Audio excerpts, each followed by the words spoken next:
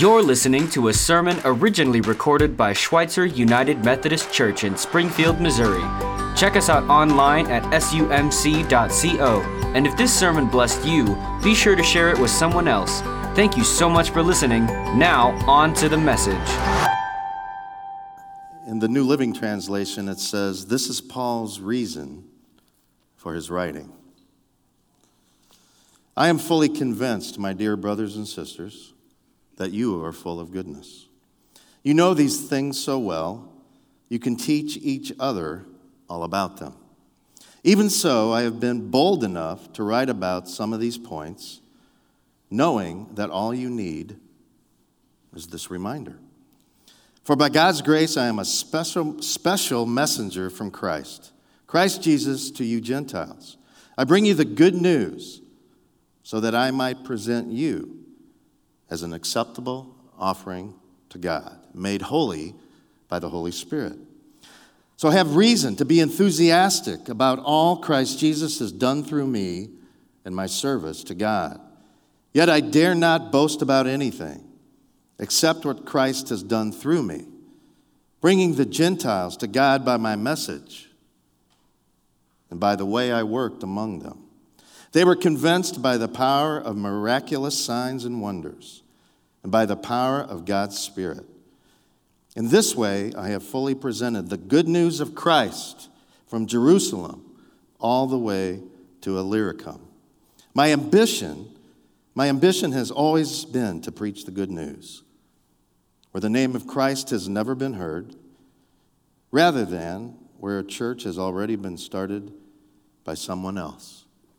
And then hear this from verse 21. "I have been following the plan spoken of in the Scriptures, where it says, 'Those who have never been told about him will see, and those who have never heard of him will understand.'" The word of God for the people of God. Well, good morning. All right, I am Mark McKnelly. I am the Director of Outreach here at Schweitzer and leader of Church at the Center and the other outreach ministries. And many of you have been coming up to me and talking about the new, exciting transition in my life. This will be the last opportunity I get to preach to you here at 820. And so I want to, before I transition out and take a new, exciting position at Victory Mission, where I'll be working with the men there in recovery and housing and dreaming up another nonprofit opportunity that is, I believe God is calling me into. But I came to faith here about 10 years ago in January of 2008. I walked up right here. Bob Cassidy let me get up in a worship service and announce that I had just gotten saved and given my life to Christ. Since then, I look out over your faces and you really have poured into me and loved me and taught me and prepared me for a life and a calling to follow Jesus. And I just want to personally, in the last opportunity I get here at 820, I just want to thank every one of you who have been a part of growing my faith. Thank you.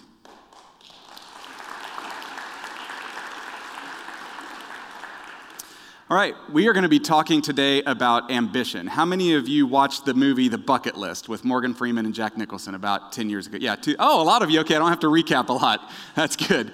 It was a funny movie, wasn't it? And what the whole theme behind it was, it put a nice little catchphrase around something that a lot of us think about. Like, what are all those things that I want to do before I kick the bucket? What am I ambitious about? What experiences do I want to have? What final things do I want to do before I die in this life? And just to remind you, if you probably don't have these committed to memory, there were 13 things on the bucket list for Jack Nicholson and Morgan Freeman. Witness something truly majestic. Okay, that's transcendent. Help a complete stranger. Benevolence. Laugh until I cry. Drive a Shelby Mustang. Kiss the most beautiful girl in the world. Well, I'm married to her, so they didn't get a chance to do that. Get a tattoo. I think they did that. Skydiving. Visit Stonehenge. Drive a motorcycle on the Great Wall of China. Go on a safari. Visit the Taj Mahal. Sit on the great Egyptian pyramids. And find the joy in your life. That's what they were ambitious about. That's what ended up on the bucket list that they spent the remainder of the movie pursuing. This is what drove them. This is what compelled them. These were the things that they had off in the distance. It was their compass in their life, the rest of their life. They were both terminal patients. They knew that the end was coming for them, which prompted their desire to get busy on this bucket list. It's what they were ambitious about. Today we're going to talk about ambition through the lens of our Christian faith. And the definition of ambition, I looked it up, is a strong desire to do or to achieve something, typically requiring determination and hard work. Well, in the text we looked at from Romans 15, there were two characteristics in there of Christian ambition. You see, Paul takes the idea of a bucket list 2,000 years before the movie, and he says, these are the things I'm ambitious about. This is what drives me. This is what compels me. I know the end is coming for me, and this is what I want to mark off of my bucket list. The first one we found right off the bat in verse 14. He talks about that the believers, after he had left there, the believers were teaching each other. That they were making each other more like Jesus. That they had this ability to take off the facade, to stop pretending to be something that they weren't. That they got down and dirty about the sin that was so easily entangling them, as the scripture said. They were learning together in community how to follow Jesus and how to become more holy. And he says that he was a priest meaning he was representing the people to God, and that he would go to God for them. And that's what his prayer would be for. Get in these smaller groups together, gather together, take the Lord's Supper, read the scriptures, confess your sins to one another, and pray for each other so that you may be healed. Really, don't just talk about these things. Don't have a professed conversion experience and then go about your everyday life. Change your entire life and center it on the person of Jesus Christ. Accountable relationships became the norm for the people and the Christians in Rome. The second thing we saw in verses 20 and 21 was that Paul didn't want to go and preach to the choir. You ever heard the phrase preaching to the choir? Well, Paul would go to the synagogue and he would proclaim that Jesus was the Messiah, and they would kick him out shortly after that sermon. And then he would go, and the heart of Paul in verses 20 and 21 is, I want to go where people aren't already in love with Jesus. I want to go proclaim the good news on the ground of the fertile soil where people don't have salvation. They don't know God's love for them is unconditional and unfailing. I want to preach the gospel, it says, where no one has heard it before. Now, I'm not going to get very many of you to leave this sermon today and go out and find some unreached people group in Africa and preach the gospel. So you might be sitting there thinking, how do I apply that to my life? We apply that to our life by opening our eyes up to the places in our world, in our circles of relationships, our everyday life, where the gospel hasn't taken over. Like, do you have a coworker who comes to you and they're struggling with your boss? You might be too. Do you have somebody in your life who just had a deep loss? Maybe the loss of a loved one, as we're praying for in our own church family. How about a betrayed spouse? Has anybody ever come to you and said, I found out my wife or my husband is doing this or doing that? Have you ever had somebody come to you and they're in an abusive relationship? Here's how that applies to every one of us. We run into these situations in our life. We find ourselves in these situations in our life. And God is up in heaven, and his heart is aching. And he's calling ambitious people like Paul to take the gospel into those conversations and into those circumstances. How do we express, without a Bible track or without quoting scripture, but how do we just be the good news? You see, we talk about preaching the good news. We talk about preaching the gospel. And you know what? A lot of times, what we need to do for people is be good news. Sometimes our life preaches louder than our lips. Amen? Have you ever heard the phrase that the atheist told the Christian? I'm sorry, I can't hear what you're saying. Your life is speaking too loudly. I can't hear anything about this Jesus of yours because your life is not looking anything like what I believe the life of your Savior looked like. So who is your audience? Paul would do it with preaching the gospel with his lips. He would go into places where nobody had heard the gospel.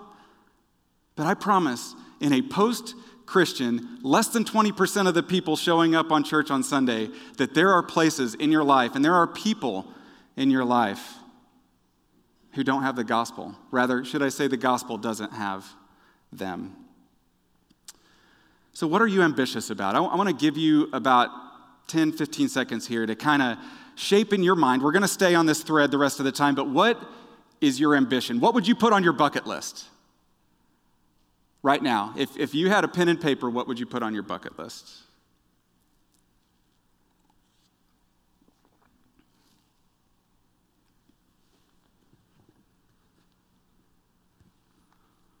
We talked about Martin Luther earlier. Interesting part of that story I just learned. He was struck by lightning. Did you know Martin Luther was struck by lightning? I guess that might partly explain the rest of his life. He became pretty radical. In the book of Acts, we learn that the Apostle Paul, who wrote the book of Romans, was knocked off his horse. Familiar with the story? He's on his way to Damascus, and Jesus knocks him off his horse. I believe at one point in every Christian's life, we get knocked off our horse. Maybe more than once for some of us. Or we get struck with lightning. And one of the things that can change, a lot of things can change. You can be healed of disease or strongholds or addictions, or you can be set free from anger, bitterness, and unforgiveness. Whenever you get struck by lightning, by the Holy Spirit, a lot of things can happen. One of those is your ambitions can be completely reshaped and transformed. You can change what goes on your bucket list whenever lightning strikes in your life. That happened to me 10 years ago. I mentioned that I came up here and said that I came to faith. I lived a life very, very far from God 10 years ago and beyond. Just a really self-centered, horribly wicked man. And God came along in a Christian counselor's office and bam, knocked me off my horse. And my ambitions went from my bucket list in 2016 would have been world travel, growing a business, conquest of women, big parties, lots of friends, expensive cars, bigger houses, more success, lots of status. That's Mark McKnelly's bucket list 11 years ago. Now my bucket list is the life change plan and the essence behind what it stands for. We started almost a couple of years ago now. We started this thing called the Life Change Plan at Schweitzer, and what it is a 12-month discipleship process where a mentor gets assigned to men and women who are in group homes. They are on probation and parole, many of them, court-ordered to be in these group homes. And so we assign a mentor, and they go through Jobs for Life, and they go through Faith and Finances, and they go through Alpha, and they have to give financially, and they have to serve in the church, and they have to be in Bible study and worship, and they get this structure, they get this accountability, and they do have some benefits that come along with their participation. This is the second graduating class from our Life Change Plan. We have 8 graduates this year in 2017. And I'm here to tell you that having 8 go to 18, go to 118, go to 1,018 is now on my bucket list. Because the lives of Faith and Rich and Sammy Joe and Mac have been completely transformed. That was a place in each of their hearts and lives where the gospel had not yet reached. They had maybe been in and out of church, but they had also been in and out of prison and jail, and they had been in and out of addiction, and they had been in and out of destructive relationships, and now they've found a home right here in this church, and they found Christ. Or rather, Christ found them, right? He wasn't lost. Oh, that's what my Aunt Joyce told me after I came to faith. I found Jesus, Aunt Joyce. Honey, Jesus wasn't lost. So that's my ambition now. My ambition is to hear, if we could show the picture of Sammy Jo giving her testimony. We had around 140 in worship last Sunday night at church at the center. And this is Sammy Jo sharing her testimony, and she has come a distance that I don't have time to explain. It's breathtakingly inspiring. And I'm telling you, I've done a lot of things. I've traveled a lot of places. I've had a lot of fun, quote fun. And nothing is more inspiring and exhilarating and life-giving and fulfilling as standing on the stage with those 4 men and women who's had the gospel completely transform their life. That's what happens when our ambitions change. And then oftentimes I mentioned my wife earlier and her beauty. And so when people ask me, well, what did you like about your wife? We're coming up on 2 years of marriage. What drew you to her, And they're expecting me to say, well, she's incredibly gorgeous and she loves Jesus. And those are both very true. But part of what really drew me to her was this ambition for the same things that God put on my heart. This is a group of girls that went to the Design for Life conference, if we could show that picture. My wife has the little ribbon there in the front, and she works for a nonprofit called I Pour Life. I Pour Life coaches and counsels and mentors teens in the foster care system and helps them age out and prepares and develops them for aging out of the foster care system. And she got that job a year ago, but when we had our first conversations, this is what she talked about. She didn't talk about wanting to travel the world. She didn't talk about wanting to sit in a corner, she's very bright, sit in the corner office of a, Fortune 500 company. She didn't talk about wanting 15 kids and getting our own reality TV show, which is really popular with Christians now, right? But, okay, that was off script. Here's what she talked about. Yeah. Here's what she talked about. She talked about reaching into the lives of people who are hurting and broken and living in darkness and trapped in underdeveloped situations and destructive relationships. That's what attracted me to my wife. Other things that have inspired me throughout history, many of you know the story of William Wilberforce, who in England was pretty much solely attributed for the abolition of slavery over there before it ever became a possibility over here. It took him decades to get that done. Nelson Mandela, Martin Luther King Jr., both people who, if you asked them to make a bucket list halfway through what God had called each of them to do, I can probably tell you what would have been on it. Would have been the gospel. In the movie, The Bucket List, the little tagline, you know how movies and books have the little taglines, right? Find the joy.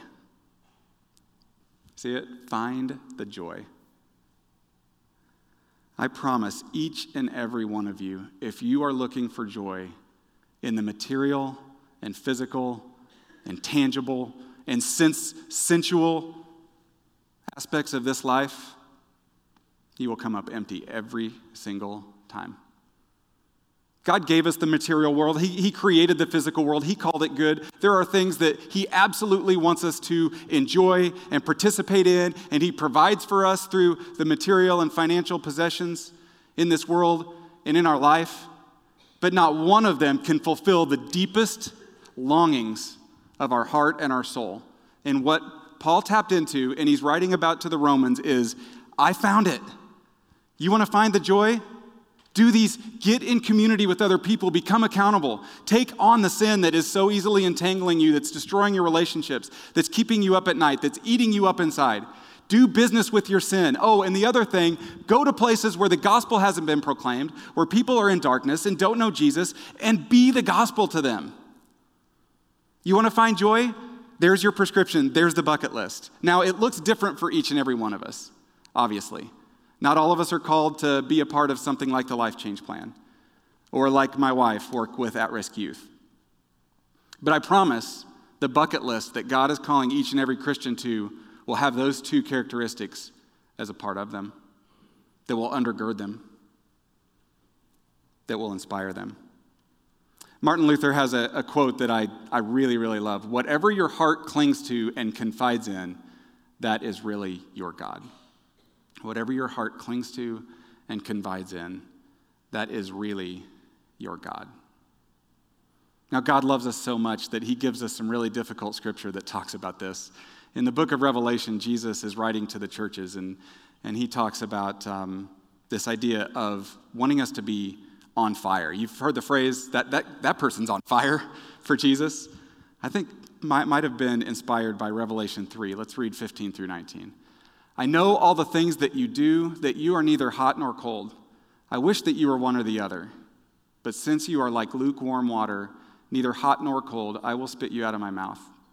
You say, I'm rich. I have everything I want. I don't need a thing. And you don't realize that you are wretched, miserable, poor, blind, and naked. So I advise you to buy gold from me. This is Jesus again. gold that has been purified by fire, then you will be rich. Also, buy white garments from me, so you will not be shamed by your nakedness, and ointment for your eyes, so that you will be able to see. You see, Jesus understands exactly what 1,500 years ago Martin Luther was talking about. He knows that our hearts only have the ability to fully devote themselves and worship one thing at a time. That we are only going to be hot and on fire for the things of this world to give us joy, deep joy, soul satisfaction, or we're going to place all of that focus and devotion and worship and ambition on him. He knows. He knows, and his heart is, please get hot, stir up the flames. Get on fire for me, because, one of the hardest things that God has to do is to look down on a lot of Christians who come and go from church, who have stopped cussing and watching really bad television, who are generally nice to their cashier and their Uber driver, but that's it. That's the sum total of their being a child of God. And what Jesus would say in Revelation 3 is, that's lukewarm. That's lukewarm. Your bucket list hasn't changed. You have some religious knowledge, and you've possibly had a conversion experience, but you've so grieved my Holy Spirit, and you've so kept your bucket list on the things in this world, in this temporal world and life, that you're missing the opportunity for me to light the fire that gives you the joy that I want you to have. I made a little bucket list for Jesus. I think these are accurate. I don't know if Jesus would have maybe put his own bucket list together a little different, so give me a little license, okay? I did pray over this. Jesus' bucket list would have looked something like this: leave heaven, love my enemies, heal people, teach truth, resist temptation and Satan, die to forgive the sin of the world, resurrect to overcome the power of sin and death, plant the church, send the Holy Spirit to my children, return to heaven to pray for them. And Jesus told us in the Sermon on the Mount, seek first the kingdom of God and his righteousness, and all these other things will be provided for you. There's going to be a lot of talk about Martin Luther. It was 500 years ago. It's a big deal, the Reformation. But if you really dig into the history of Martin Luther, he was a pretty flawed man. A lot of the Nazis used some of his quotes against the Jews. He had a very deep hatred of the Jewish people. He wasn't necessarily a lover of his enemies. He had a little bit of a foul mouth, and he would call his enemies some pretty rough names. And what that kind of reminds me of is that God can even use flawed and called human beings, can he not? That we don't have to be perfect here today for us to change our bucket list. We don't have to wait till we achieve some level of holiness to turn our eyes toward Jesus and to change the things on our bucket list. Francis Chan has this quote: our greatest fear should not be of failure, but of succeeding in things in life that don't really matter. Our greatest fear should not be of failure, but of succeeding at the things in life that don't really matter. My prayer preparing this message all week has been that somebody this morning would have that knocked off your horse, struck by lightning experience. That God would wake you up to a lukewarmness that might be a reality in your life. An ambition for the things that are not on God's bucket list, that he doesn't have for you on your bucket list. Would you all pray with me for that? God, thank you so much for allowing us to gather here today. Thank you for the scriptures which speak life. The word of God is living and active, sharper than any two-edged sword. I ask for your word to be sharp and active this morning. Would you pierce our hearts for where our ambitions don't line up with yours, to where our lives don't look like your son's? Help us to not wallow in shame or guilt or self-pity over it, but stir the flame within us to create a new bucket list, one that before we die and enter into heaven, we can look back and we can say, that's what you called me to do. And you can say, well done, good and faithful servant. We pray for that today. We ask for your Holy Spirit to come into this room and each of our hearts, for our ambitions and lives to change, but more than that, for the gospel to go out of this place and into the darkness and the hurting and the pain and the suffering of this evil world. We ask that all of this would be done in Jesus' name. Amen.